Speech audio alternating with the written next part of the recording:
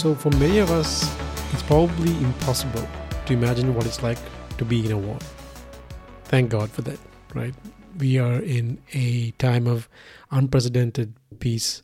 Yes, I am well aware of the catastrophes and calamities that are ongoing right now.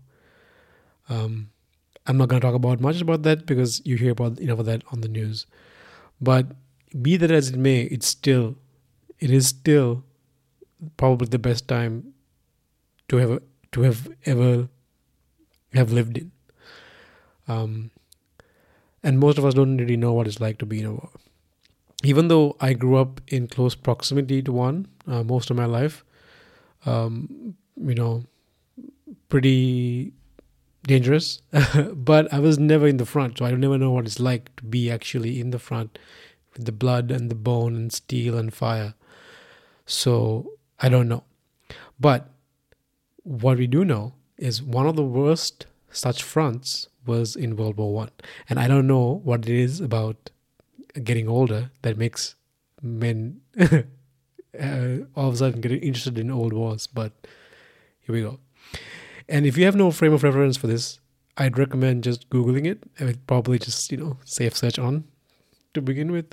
But the point is, it was reportedly as bad as you could possibly imagine, right? Just pits full of blood, sweat, limbs, tears, bullet holes for months and months and months, right? Just day upon day of rain, cold, fear, your closest friends dying next to you.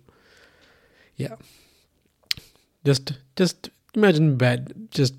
It's hard. It really is hard for someone like me, or I guess even like you, to imagine how bad, how miserable of a situation, how terribly pointless and painful life can be.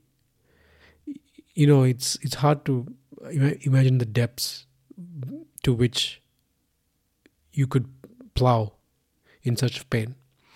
But anyway, one of the most curious and arguably the only feels-good man moments of the war, except perhaps when it ended, was this phenomenon of this Christmas truce. So on Christmas of 1914, British and German troops engaged in an informal truce. They sort of just walked over. So, basically there are these two trenches, right? Two sides fighting. And in the middle, it's just this area of just bullet holes and, artillery explosions and just no man's land. It's called no man's land, where you can't exactly walk. And on the Christmas Day, or Christmas Eve, both sides just started walking over no man's land. They traded gifts, told stories, shared smokes. And here's a report from one of the captains. It says, here goes. Friday. This is a journal entry, I think. Yeah, it's a journal entry. Friday. We are having the most extraordinary Christmas day imaginable. A sort of unarranged and quite unauthorized but perfectly understood and scrupulously observed truce exists between us and our friends in the front. The funny thing is, it only seems to exist in this part of the battle line. On our right and left, we can all hear them firing away as cheerfully as ever. The thing started last night, a bitter, cold night with white frost. Soon after dusk, when the Germans started shouting, "Merry Christmas, Englishmen," to us. Of course, our fellows shouted back, and presently large numbers of both sides had left their trenches, unarmed, and met in the debatable, shot-riddled no man's land between the lines. Here, the agreement, all on their own, came to be made that we should not fire at each other until after midnight tonight. The men were fraternizing in the middle. We naturally did not allow them too close to our line and swapped cigarettes and lies in the utmost good fellowship. Not a shot was fired all night. Okay, so now if you're anything like me, you're wondering, would this have not been the perfect opportunity for one of the sides to take advantage of the situation? Yes, I am a shit person. But it's a reasonable thing to think. So basically, both sides had a choice, right? Shoot or don't shoot. So imagine yourself as the British. You want to reason. You want to, you're like, you're in this trench. You're in this like little hole. You're like, man, should I pop my head up there and like see what's going on? And you want to reason about what you should do. So what you would do is you would reason about what the actions of the enemy German soldier sitting there might be, right? What would he do?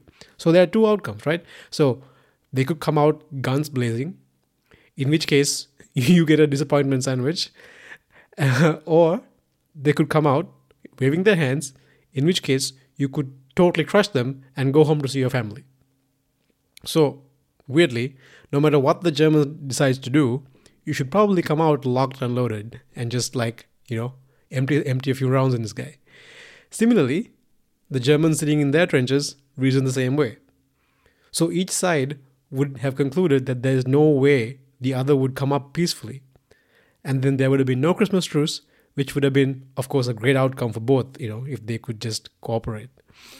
So this is what is known as a prisoner's dilemma in game theory. Each side would reason their way into being an asshole, basically. That's what happened. But that's not what happened.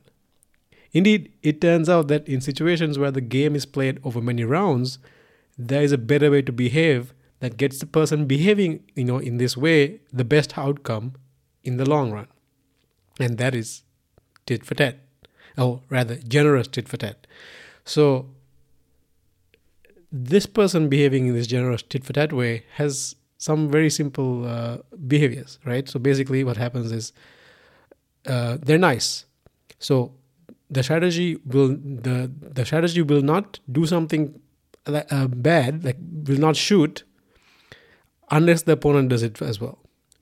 So they're nice, right? They will start off being nice and stay nice until the other person behaves like an asshole. So they are nice and they also retaliate. So if they decided not to shoot and the other guy shoots, they will retaliate back, right? So it should be known, the other guy should know that this guy will retaliate if they behave wrongly, right? So there's two things. They're nice and they will retaliate. And the third thing is they're forgiving. People make mistakes, right? Like there are miscommunications. There maybe the guy didn't hear me calling over the trench, like, hey man, I'm coming up, don't shoot me. Like, it's like there are things that happen. So they're also forgiving. So they're like, they will let one or two things slide before they retaliate, just in case there was some miscommunication or something, something terrible and random happened. So this prevents a ongoing cycle of retaliation and vengeance, and then no one gets anywhere. And finally, this person has to behave in an unenvious way. So the strategy should just not always be striving to get more than the opponent, right? It's not the case that you lose and they win, right? So it's looking for a mutually beneficial situation. So non-envious. So to me, now these rules were derived from a computer simulation, but it seems like this is something close to what these soldiers were doing, that resulted in this better outcome for everybody. Anyways, I hope that this Christmas, even if you're not one to ask, what would Jesus do? You could ask, what would generous tit for tat do? So I hope people around you do the same, and that the new year brings you many more opportunities to be nice, stand up for yourself, be forgiving when people mess up, and play many non-zero games where everyone can benefit. So that is my Christmas dilemma, and my wish to you, Merry Christmas and Happy New Year. Thanks for tuning in. Catch you again next time.